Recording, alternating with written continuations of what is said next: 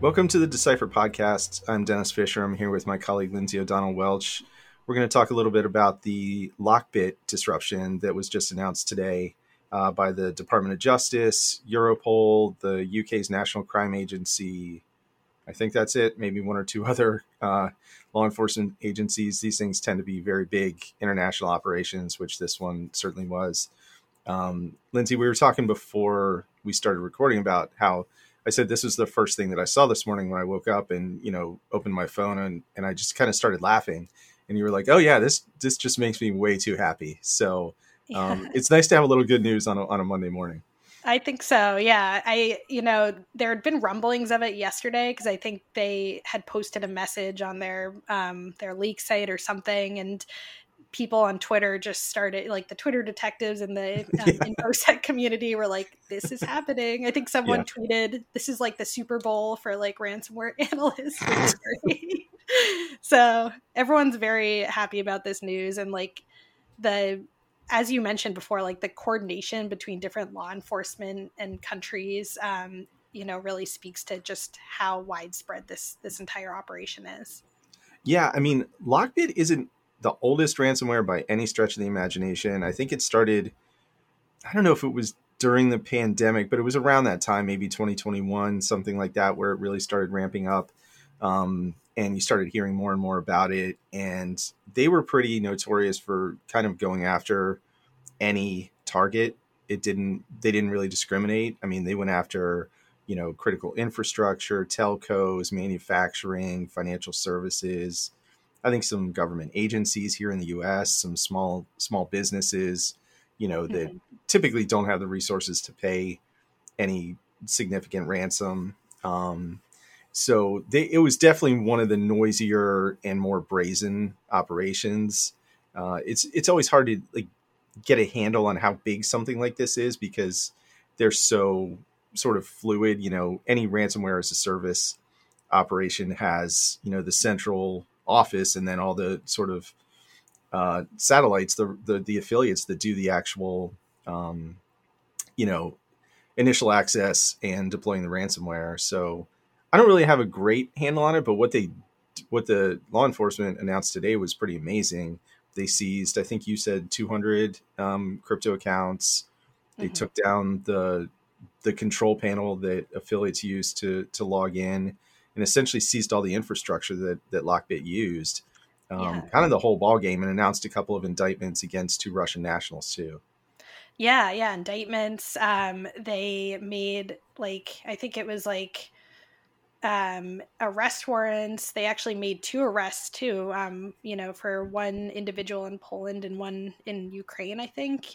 So they definitely were going way further than just a disruption operation. This is widespreading and it's hitting at kind of the heart of these ransomware groups, which is the actors themselves, So it's really, really good to see. And when I was reading the releases, they had a couple different ones from Europol and from the Justice Department, but it was really interesting to see kind of all the different aspects of the infrastructure that they hit, the technical infrastructure. And, I think they said it was 14,000 accounts that were used for exfiltration that they had taken down, their leak site on the dark web, which was more kind of the front facing visible piece of all this. Right. And then, just the servers themselves. So it was really cool to see that all the different pieces that they need to target when they carry out these operations. And like you said, Dennis, it's hard to get a grip on how widespread LockBit is with its affiliates and kind of the infrastructure and how all these different moving pieces play out. But I think reading those announcements, it really gives you kind of a sense of just how big it is, really. Yeah, and it's nice to see the cooperation among the various national law enforcement agencies, because that's not always how these things play out. More recently, there have been quite a few operations that involved, the FBI, Europol, NCA, other other international law enforcement agencies. But, you know, those groups don't always play well together. But on something like this, it's nice to see that they did, because you talk about an operation of this size. It's not something that one group can probably take down on its own, especially when you're dealing with actors that are in countries such as Russia that are not going to. Those people are not being extradited, and everyone knows that. But you know, Yeah. trying to get that level of cooperation takes time. But it's great to see, and I don't think we mentioned, but they also released a decryptor tool.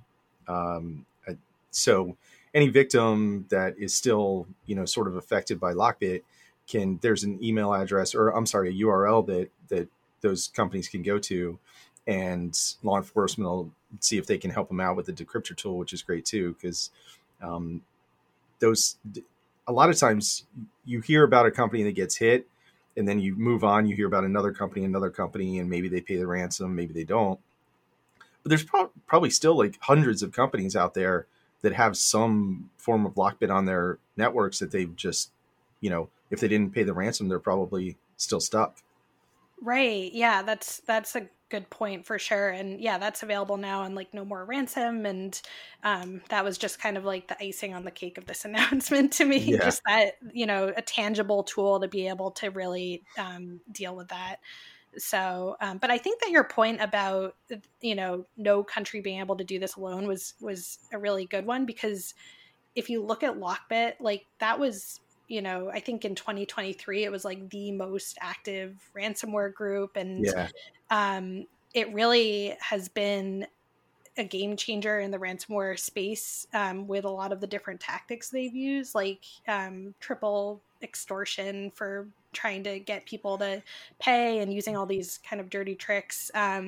So there were a couple of really interesting techniques that they use to really change the game for ransomware. And you know, I think it's just important to to state like how big LockBit is, I guess, in the Yeah. ransomware sphere. It's like one of the biggest ones. So I know. And it's in the DOJ's announcement, they mentioned the two Russian nationals that they indicted as operators, but I didn't get the sense that um, they were saying that those two men were the creators or, you know, the authors of LockBit in any way. I'm not sure if you did. I haven't seen anything like that said. It's probably really difficult to even know who creates something like that. mhm. But this is also, there were other people charged. DOJ, I think last fall, or maybe it was 2022, charged at least one other person with associated with LockBit. So it's definitely Yeah. something that at least U.S. authorities have been following very closely Mhm. and keeping an eye on. So yeah, I did always get the sense that it was a matter of time for them, because they seem to be really brazen and very sort of out there and bragging about their exploits like a lot of these groups do. But it Mhm. seemed like DOJ made them a kind of special project, which is not what you want. Yeah, yeah. I think was it like recently they like had hit like a children's hospital in Yeah. Colorado. So that just goes to Yeah. show like exactly how brazen they are. And Subway, like the sandwich I chain. mean, come Just on. If you're messing with the chicken bacon ranch sandwich, then things have gone Well, sideways. Come on. it's not good. But yeah, if I was a LockBit affiliate, I think I would be pretty scared right now. So Yeah. I mean, it's hard to know whether it's authentic, but there's a screenshot that's making the rounds on Twitter and elsewhere that shows what's supposed to be the screen that law enforcement left on the LockBit affiliate login panel that essentially says, "Hey, we'll be in touch real soon. Don't worry about it. Also, have a nice day." I hope it's real. I don't know if it is. I it's really hope it is, but it's so great. yeah, It's just so like so sassy. I love it's it. just a nice little touch. Yeah. I truly hope it's real, but who knows? But it's not. It's a good thing to see this, and I mean, we've seen. I don't know. It's hard to even remember. I don't know, let's say five, six, seven of these kind of ransomware disruptions over the last few years in various forms. Sometimes they're able to take down, you know, some servers or arrest a couple affiliates or something like that.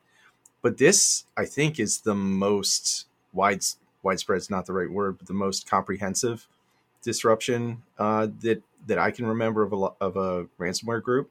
So I Mhm. think it does sort of demonstrate kind of a maturation of the capabilities, possibly for the law enforcement agencies, and just how well they're able to trace the actors and their activities now. Yeah.